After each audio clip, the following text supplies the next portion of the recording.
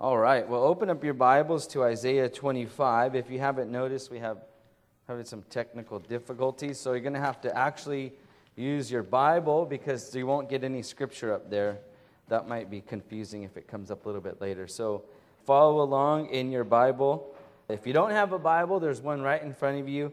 Those are black Bibles you can have if you don't own one, or just use while you're here this morning.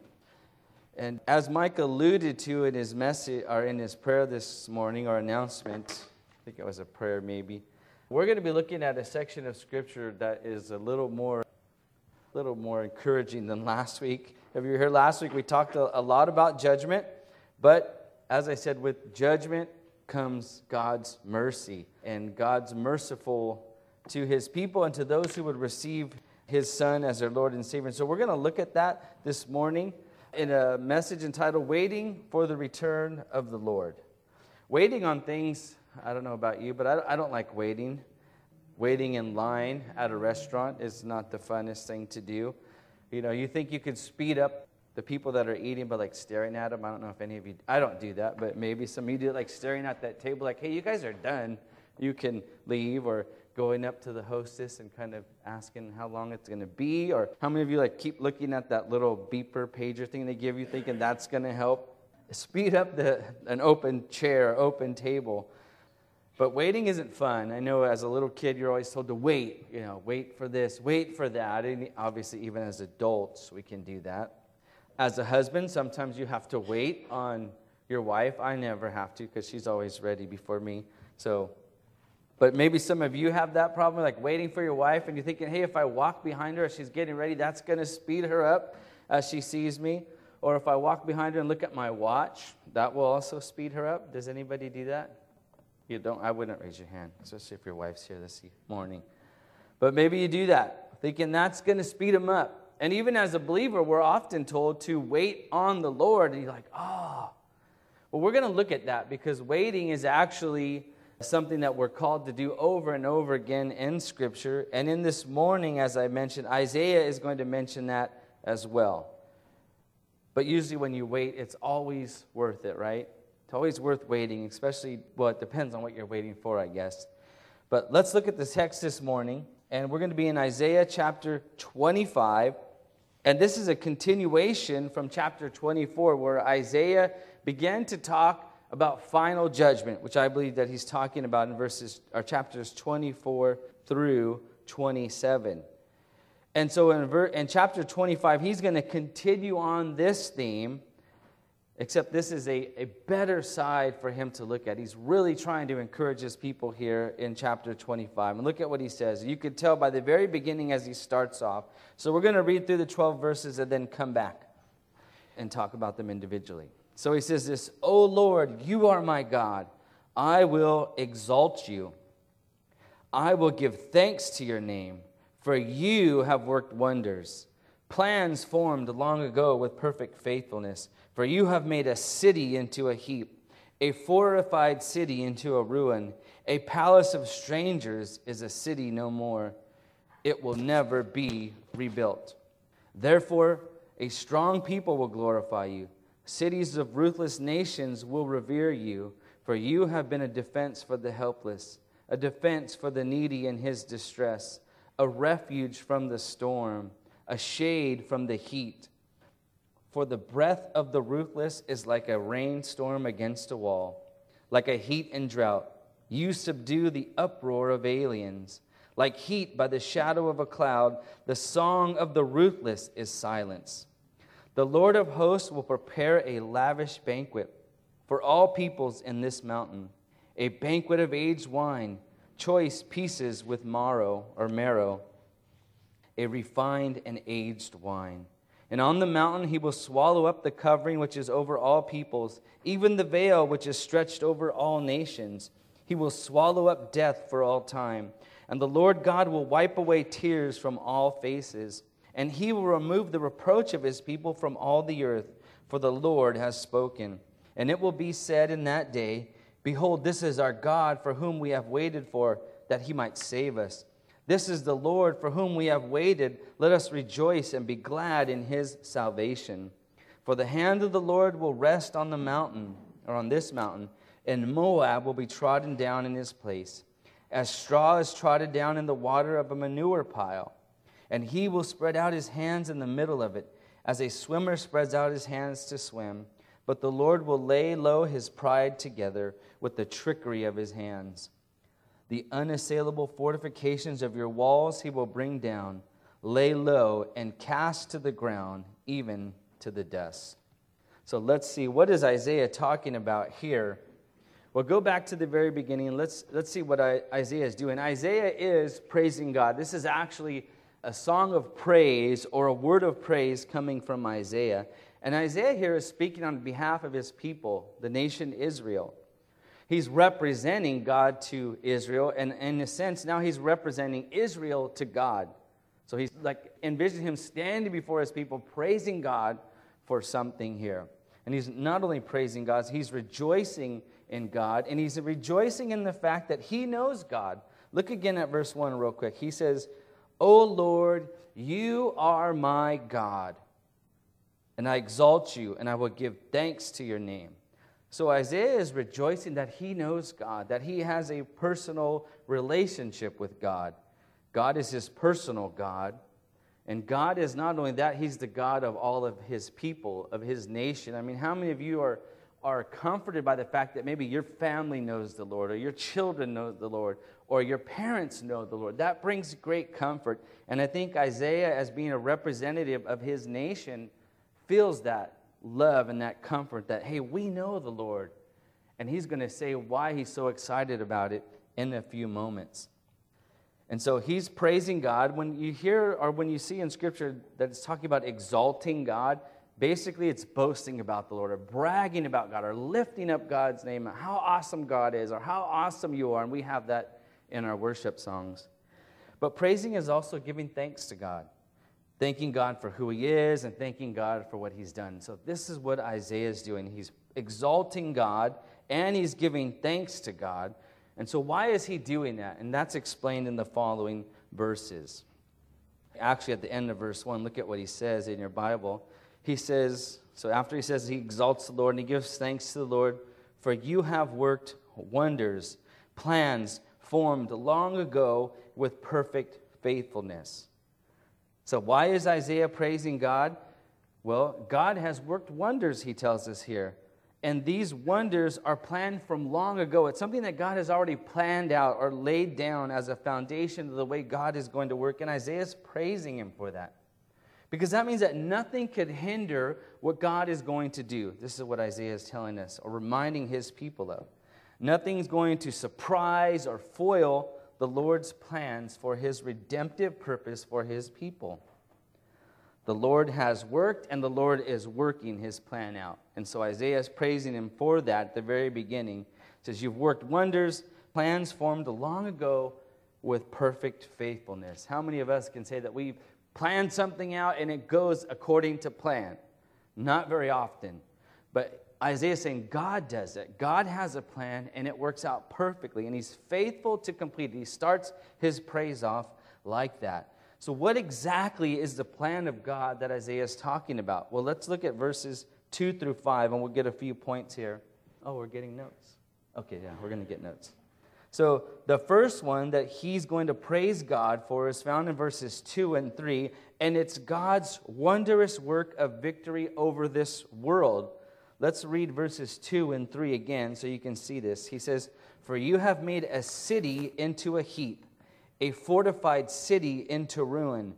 A palace of strangers is a city no more, and it will never be rebuilt." If you remember from last week, he's talking about a city. He's talking about the city of the world in general. He's generalizing here and using it as just one big city. So he's telling that God is going to destroy this world, as we learned last week. And Isaiah's praising God for that, and we'll see why in a few moments. And he goes on, he says, "Therefore a strong people will glorify you. Cities of ruthless nations will revere you." God is going to humble and destroy all human pride and oppression, especially, as we'll learn in a few moments, against God's people. Right? God's going to humble that. And so Isaiah is praising him for that. If you remember, we tend to forget, Israel is suffering persecution right now or suffering from intended persecution by the nations around them in our text this morning, or at least when this was written. And so Isaiah is looking forward to a time when that will no longer happen, and he's praising God for that, because God's going to humble the works of human pride and oppression.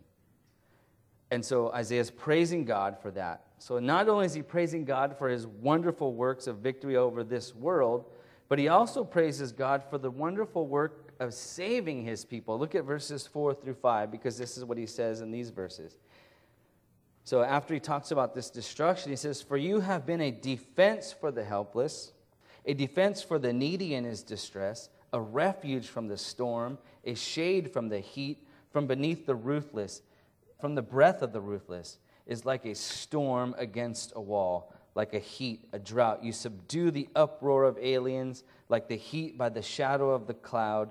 The song of the ruthless is silence." So he's talking about this oppressor who is oppressing the nation Israel at this time. And he's saying, God, you're protecting us from that. You're a shelter.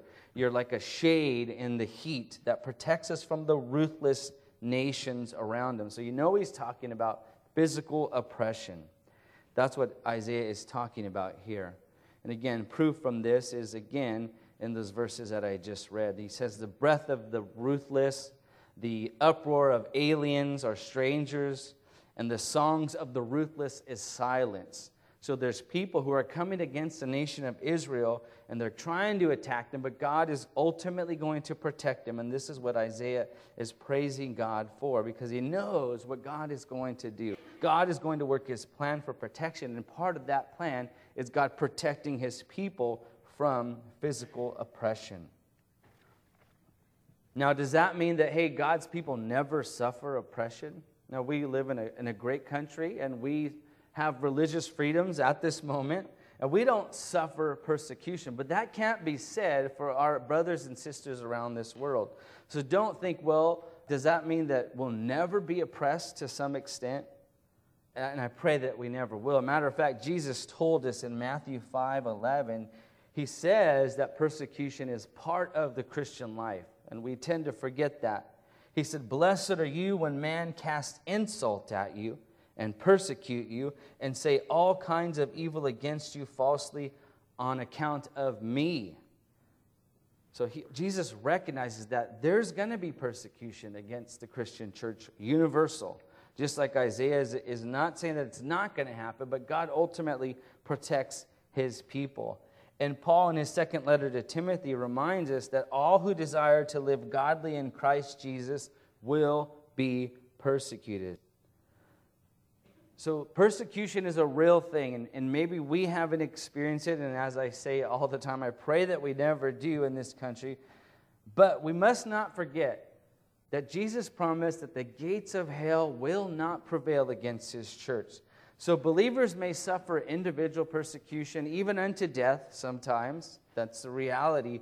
But the universal church will never be defeated. God will always have a remnant in this world. It's like Christians may lose battles here and there, but ultimately we will not lose the war.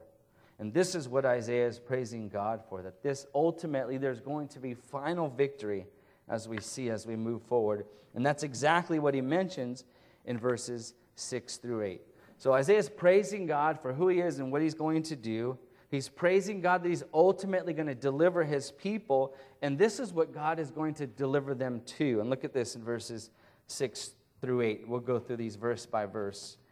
So God promises rewards at his return, when the Lord returns. Look at what he says, starting in verse 6. "The Lord of hosts will prepare a lavish banquet for all peoples on this mountain, a banquet of aged wine, choice pieces with marrow, and refined aged wine." What is he talking about here? Well, if you know, at the second coming of the Lord, there is something called the marriage supper of the Lamb. Jesus alludes to this Scripture alludes to this in a number of places. And first, I want to show you in one section in Luke chapter 22. Turn there with me if you'd like. When Jesus was instituting communion he's having the Last Supper with the believers, with his disciples on the eve of his arrest and crucifixion, look at what he says. There's something that he says here that alludes to this coming celebration. So in Luke 22, go to verse 15. And Jesus says this, and he says to them, I have earnestly desired to eat this Passover with you before I suffer. For I say to you, I shall never again eat of it until it is fulfilled in the kingdom of God. And so there's an allusion by Jesus that there's a feast or something coming in the future when the kingdom of God finally comes. And that kingdom of God finally comes when Jesus returns for a second time. Now, this is described in the book of Revelation. So turn to Revelation chapter 19, and keep a finger here as we in this section of Revelation, because we're going to turn back to this a number of times. In Revelation 19, starting in verse 7, at the return of Jesus, the Apostle John writes this. So after Jesus has returned and there's celebration and praising, he says, let us rejoice and be glad and give glory to him, for the marriage of the Lamb has come, and his bride has made herself ready. It was given to her to clothe herself in fine linen, bright and clean, for the fine linen is the righteous acts of the saints. Then he said to me, write, blessed are those who are invited to the marriage supper of the Lamb. And he said to me, these are true words of God. So this is the description of what Isaiah foresees here in Isaiah 25 of this great feast. Now go back to Isaiah and look at this feast.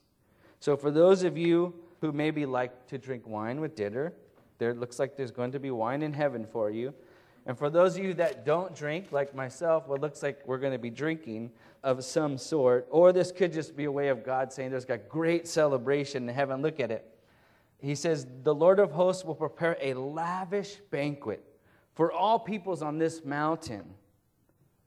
It's a banquet of aged wine. So, it's old wine, meaning it's probably really good. And choice pieces of marrow or meat. So if those of you that maybe don't eat meat, you're going to be a meat eater in heaven, maybe. A good steak, right? You can see what he's saying. It's just going to be a great big party. Me and my son Jonathan have been watching Lord of the Rings lately, and every time there's a victory of some sort, they're like celebrating in these taverns. You just see this meat everywhere, and they're drinking, and they're just celebrating. And I think this is the picture that Isaiah is trying to. It's going to be a great celebration. Why? Because the king has returned, and they're celebrating the return of the king, and that's what Isaiah is telling us here. This is going to be a great time, a great celebration, and it's marked by the marriage supper of the Lamb.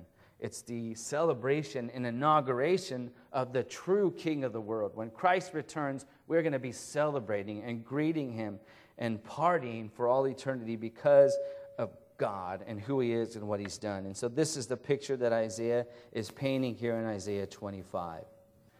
But that's not the only thing that Isaiah is praising God for, are these rewards that are going to happen at the time of the Lord's return. Look at verses 7 and 8 as he continues in this section. He says this, and on this mountain, so he says, on this mountain, the same mountain that they're celebrating, he says, he, meaning the Lord, will swallow up the covering which is over all peoples, even the veil which is stretched over all nations. And what is that? He will swallow up death for all time. Let's stop right there. So the removal, so this promised reward at his return is the removal of the curse of death. At the Lord's coming, death is finally going to be defeated for all eternity. No longer will we, as a people of God, see death, nor will we see the threat of death, that veil, that thing that scares all of humanity. Death will be gone. It's going to be abolished. And this happens when? At the return of our Lord. Turn with me to 1 Corinthians chapter 15. 1 Corinthians 15, if you know or may not be familiar, but I'll tell you, is the time when the Lord is coming back and all believers are resurrected and they obtain new bodies. Look at what Scripture says in 1 Corinthians 15. Let's start in verse 50. And so the Apostle Paul writes, now I say this, brethren, that flesh and blood cannot inherit the kingdom of God, nor does the perishable inherit the imperishable. Behold, I tell you a mystery. We will not all sleep," speaking of death, "but we will be changed." When? In a moment, in the twinkling of an eye, at the last trumpet. For the trumpet will sound, and the dead will be raised imperishable, and we will be changed. For this perishable must put on the imperishable, and this mortal must put on immortality. But when this perishable will have put on the imperishable, and this mortal will have put on immortality, then will come about the saying that is written. And so this is the point. Death is swallowed up in victory. O death, where is your victory? O death, where is your sting? The sting of death is sin, and the power of sin is the law. But thanks be to God who gives us victory through our Lord Jesus Christ. So this is when death is swallowed up. When Christ returns, all believers are resurrected. Those who are alive will be just resurrected instantly. Those who have already died, their bodies will raise from the dead and be changed and put on immortality. And that's when death is done away with. It no longer will exist. And in Revelation 20, remember I told you to keep your finger there, so go back. Verses 11 through 14 gives us a vivid description of the death of death. Look at this. Revelation 20, verses 11 through 14. Again, speaking of the return of Christ, right after the return of Christ, Revelation 20, verse 11 says, "Then I saw a great white throne, and him who sat upon it, from whose presence earth and heaven fled, and no place was found there for them. And I saw the dead," as we mentioned in 1 Corinthians 15, "great and small, standing before the throne, and books were opened, and another book was opened, which is the book of life. And the dead were judged from these things that were written in the books according to their deeds. And the sea gave up the dead which were in it, and death and Hades gave up the dead which were in them. And they were judged, everyone according to their deeds." And then look at this in verse 14. "Then death and Hades were thrown into the lake of fire, and this is the second death, the lake of fire." This is what Isaiah is talking about when Christ will come and destroy death, will swallow up death, when it is thrown into the lake of fire for eternity. So the removal of the fear of death and actual death will no longer exist. And when does this happen? At the return of the Lord, at the second coming. So God's promised rewards at his return are the marriage supper of the Lamb, actually celebrating God's coming. Secondly, the removal of the curse of death. And look at, going back to our text in Isaiah chapter 8, look at the second sentence there. So not only will he swallow up death for all time, the Lord will, look at this, "and the Lord God will wipe tears away from all faces." Where have you heard this before? In the book of Revelation, which is why I told you to keep your finger there. Go back to Revelation chapter 21. This time, look at verses 1 through 5 in Revelation 21. So this is the removal of grief, sadness, despair, all the things that make us sad in life. Isaiah is saying that the Lord's going to come, and when he comes, he's going to wipe away the tears of every person from their face. That's showing God's comforting his people, removing grief from our lives. And Revelation 21, verses 1 through 5, depicts this way. He says, "Then I saw a new heaven and a new earth." Remember, we talked about this last week, when God will burn away the current heaven and earth, and he will remake it. And so this is what John sees in Revelation 21. He sees a new heaven and a new earth, for the first heaven and the first earth have passed away. Again, as we talked last week. "And there is no longer any sea. And I saw the holy city, New Jerusalem, coming down out of heaven from God, made ready as her bride adorned for her husband. And I heard a loud voice from the throne saying, 'Behold, the tabernacle of God is among men, and he will dwell among them, and they shall be his people, and God himself will be among them.'" Again, picture Isaiah. This is what Isaiah is talking about in Isaiah 25. He sees this going on. And look at verse 4. "And he will wipe away every tear from their eyes. And there will no longer be any death," which we talked about as well. "And there will no longer be any mourning or crying or pain, for these things have passed away."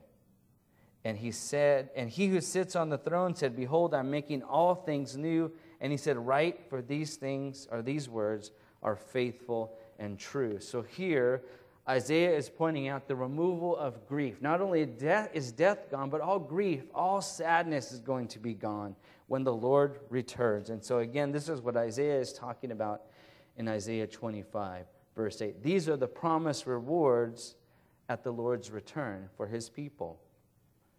The marriage supper of the Lamb, a time of celebration, the removal of the curse of death, and the removal of grief. But that's not it. Continue on in verse 8 of Isaiah chapter 25. So he says, he will swallow up death for all time, and the Lord will wipe tears away from all faces, and he will remove the reproach of his people from all the earth. What is he talking about here? This is the removal of all the shame of the believer. God is going to remove that shame that maybe sometimes you feel as a believer. Shame from maybe being different from everybody else. Maybe being persecuted or excluded from our culture or from certain things. Or maybe sometimes you think, man, I'm always seem to be on the wrong side of our culture. Like culture is going this way, and me as a believer, I tend to be going this way. And maybe you feel ashamed of that sometimes. Well, God is saying, I'm going to remove that shame because he is going to make everything right. There's going to be a time when you will no longer feel any shame, because God is going to remove that from us, because he is going to vindicate himself at his return, and we will no longer feel that shame. And he tells us at the end of this verse, for the Lord has spoken. Meaning these things that we've just discussed, the marriage supper of the Lamb, the removal of the curse of death, the removal of grief, and that removal of shame that maybe you sometimes feel, and as a believer we've all felt it. Those things are going to be gone because God says so. These things will happen. Isaiah concludes this section by saying, hey, these things are going to happen. This is gospel truth because the Lord has spoken. This is the Lord's plan. The Lord said it's going to happen, and it will happen. This is reiterated in the verses that I just read in chapter 21, verse 5 of Revelation. Remember, after he said all these things, look at what he says, if you still have your finger there, in Revelation 21, verse 5. After he talked about wiping away all the tears, the abolition of death and grief, what did the Spirit say to the Apostle John? It says, and he who sits on the throne, well, actually this is God. He who sits on the throne said, behold, I'm making all things new. And he said, write these down, for these words are what? Faithful and true. He wanted John to record these for the people that he was writing to bring them comfort. If you remember at the very beginning of the book of Revelation, John was writing to a persecuted church, the 7 churches scattered in Asia Minor, because they were suffering persecution. So he wrote Revelation to encourage them that, you know what, we're going to go through hard times, but there's going to be victory when you wait upon the Lord. He's reminding them of this. Write these things down because we need to be reminded that these things are true. Just like Isaiah is saying, these things are true, people. The Lord has spoken. They're going to happen. And so look at verses 9 as we look at the last section of our text this morning, verses 9 through 12. Isaiah describes the believer's response. Remember, I said at the beginning, Isaiah not only represents God to the people, but here he's representing the people to God. And in verse 9, you see that, and it says, and it will be said in that day, behold, this is our God for whom we've waited for. This is the Lord whom we have waited. Let us rejoice and be glad in his salvation. So Isaiah is speaking for the people that when all these things happen, the believer's sort of song of vindication is going to be, this is what we have been waiting for. Right? How many times do you sit in church and you hear a message like, oh, I can't wait till that happens. God's the deliverer, the provider. I can't wait till that happens. And you're waiting and it doesn't happen. Isaiah's saying, this is finally going to happen. And when it does, you're going to be like, that's what I'm talking about. That's what I was waiting for. That's the picture that he's painting here. He says, this is the God whom we've waited for. This is the God whom the pastors have been speaking about all my life.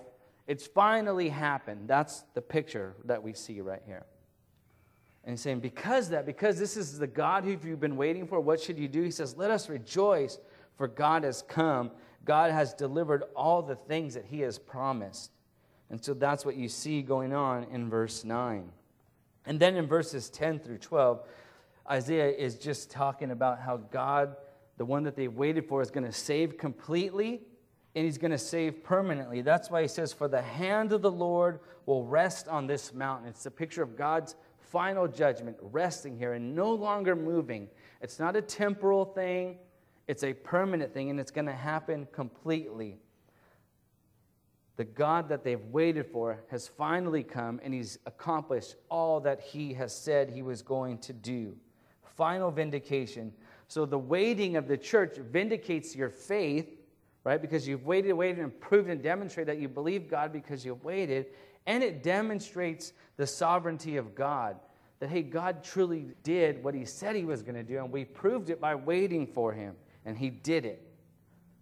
And so this is what Isaiah is talking about here in Isaiah 25. So the question for us, as maybe you've already seen, is how should we reply to these truths? Because all these things are true. Again, those 4 things that I pointed out at the Lord's return, right? God is going to bring his presence with us, and we're going to celebrate at the marriage supper of the Lamb. The removal of the curse of death is going to be gone. Death will no longer exist. The removal of grief will happen as well. There will no longer be any sadness or sickness or dying or disease, all those things that cause us grief.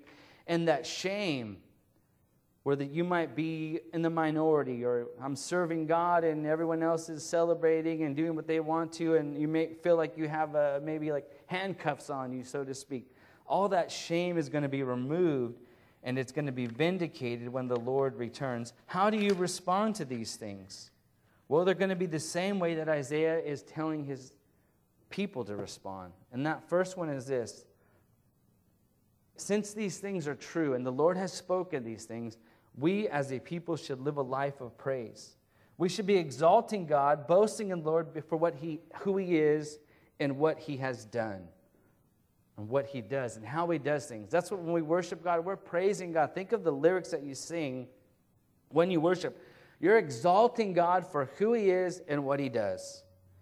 And you give thanks to God for who he is and what he has done. So we're praising the Lord in advance for what's going to happen in the future. Again, we might lose battles here and there as a church and as individual believers, but at the end, again, we have the book of Revelation where we see the end of the world, and even here, Isaiah 25, these things are awaiting for us. We might lose wars, but we might lose battles, but we don't lose the war. It's like seeing the end of, like a pre-recorded baseball game. You already know the outcome, but you watch each inning, you see your team losing, it's going up and down, but you know in the end, they won. That's what we're seeing here. We have that played out. God has already planned he's already showing us his redemptive plan. This is what Isaiah is telling us. So we can praise God even in the midst of hard times. And like I started out this morning with the sermon, the other thing that we need to do is to wait on God for our salvation. And this is the hardest thing to do. How do we wait for God to return? What should we be doing? We always feel like we need to be doing something, right? Even while we're waiting. Turn with me to Psalm 37. There's a lot of verses we could talk about. Waiting on the Lord can be a sermon in itself. But I really like this one for this morning's message. Psalm 37, starting in verse 7, and verses 7 through 9. I'm just going to, highlight a couple things about waiting on the Lord and what that means. So waiting on God for your salvation means this. So look at what the psalmist wrote. He says, rest in the Lord and wait patiently for him.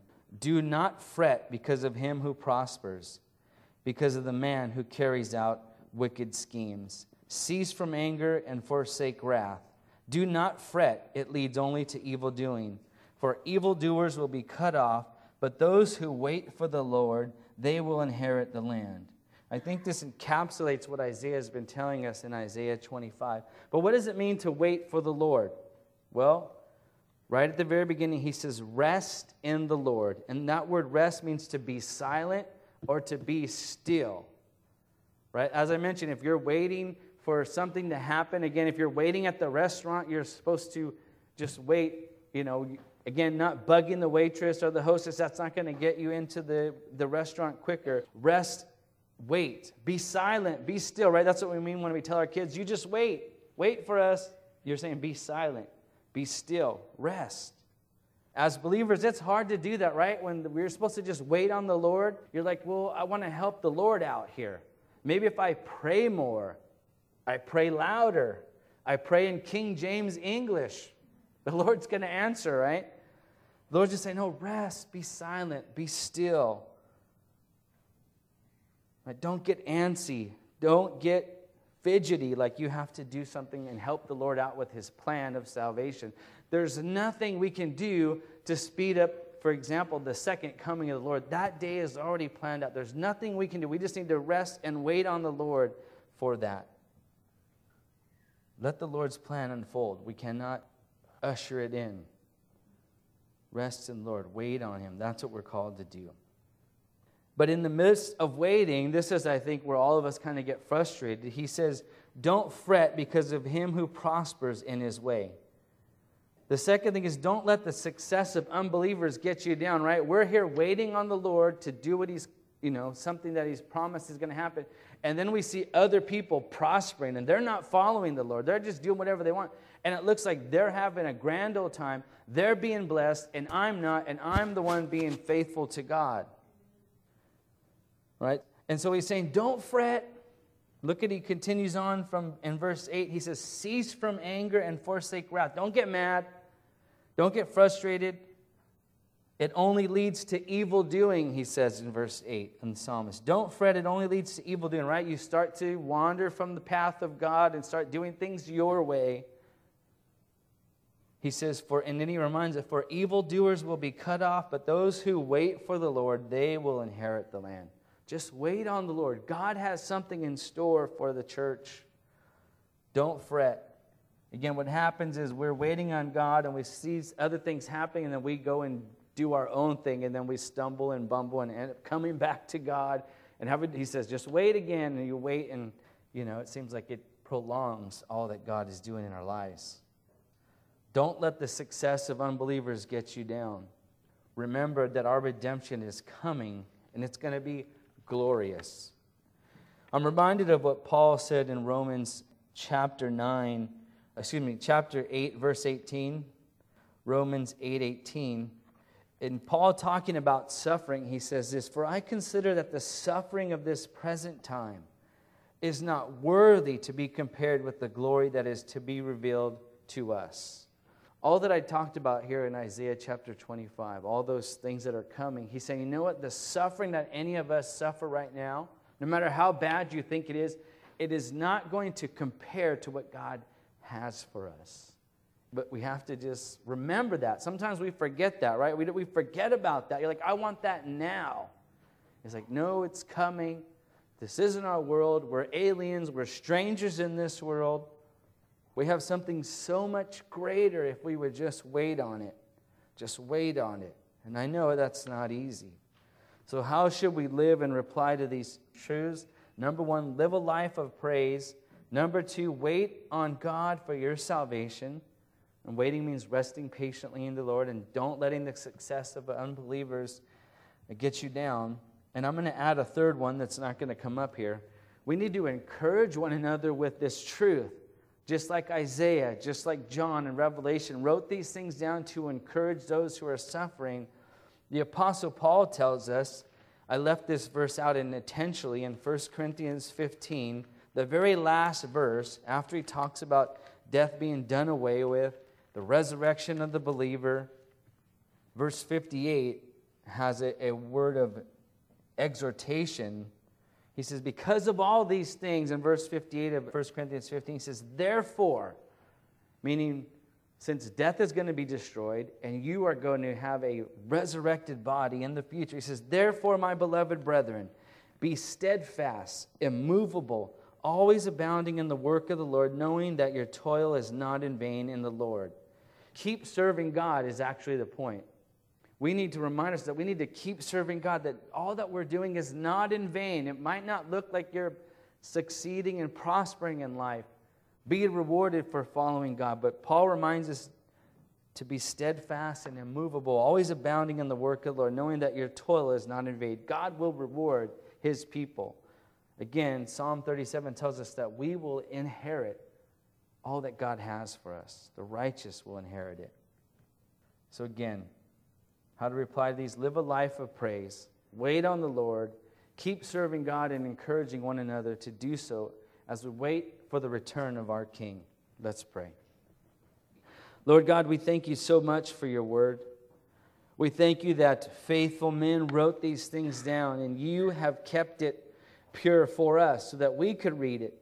We could be encouraged because you knew that your church in the future would suffer many things. We would go through many things, and we would need a constant reminder, Lord God, of all that awaits us, all that awaits those who trust in you and wait on you for your return. So I pray, Lord God, that you would help each and every one of us who are your sons and daughters, that you would help us to live a life of praise, that you would help us, Lord God, not to get unsettled when things don't go our way, but that we would rest and wait in you. And again, Lord, that we would encourage one another and continue to follow after you. And we pray this in your name. Amen.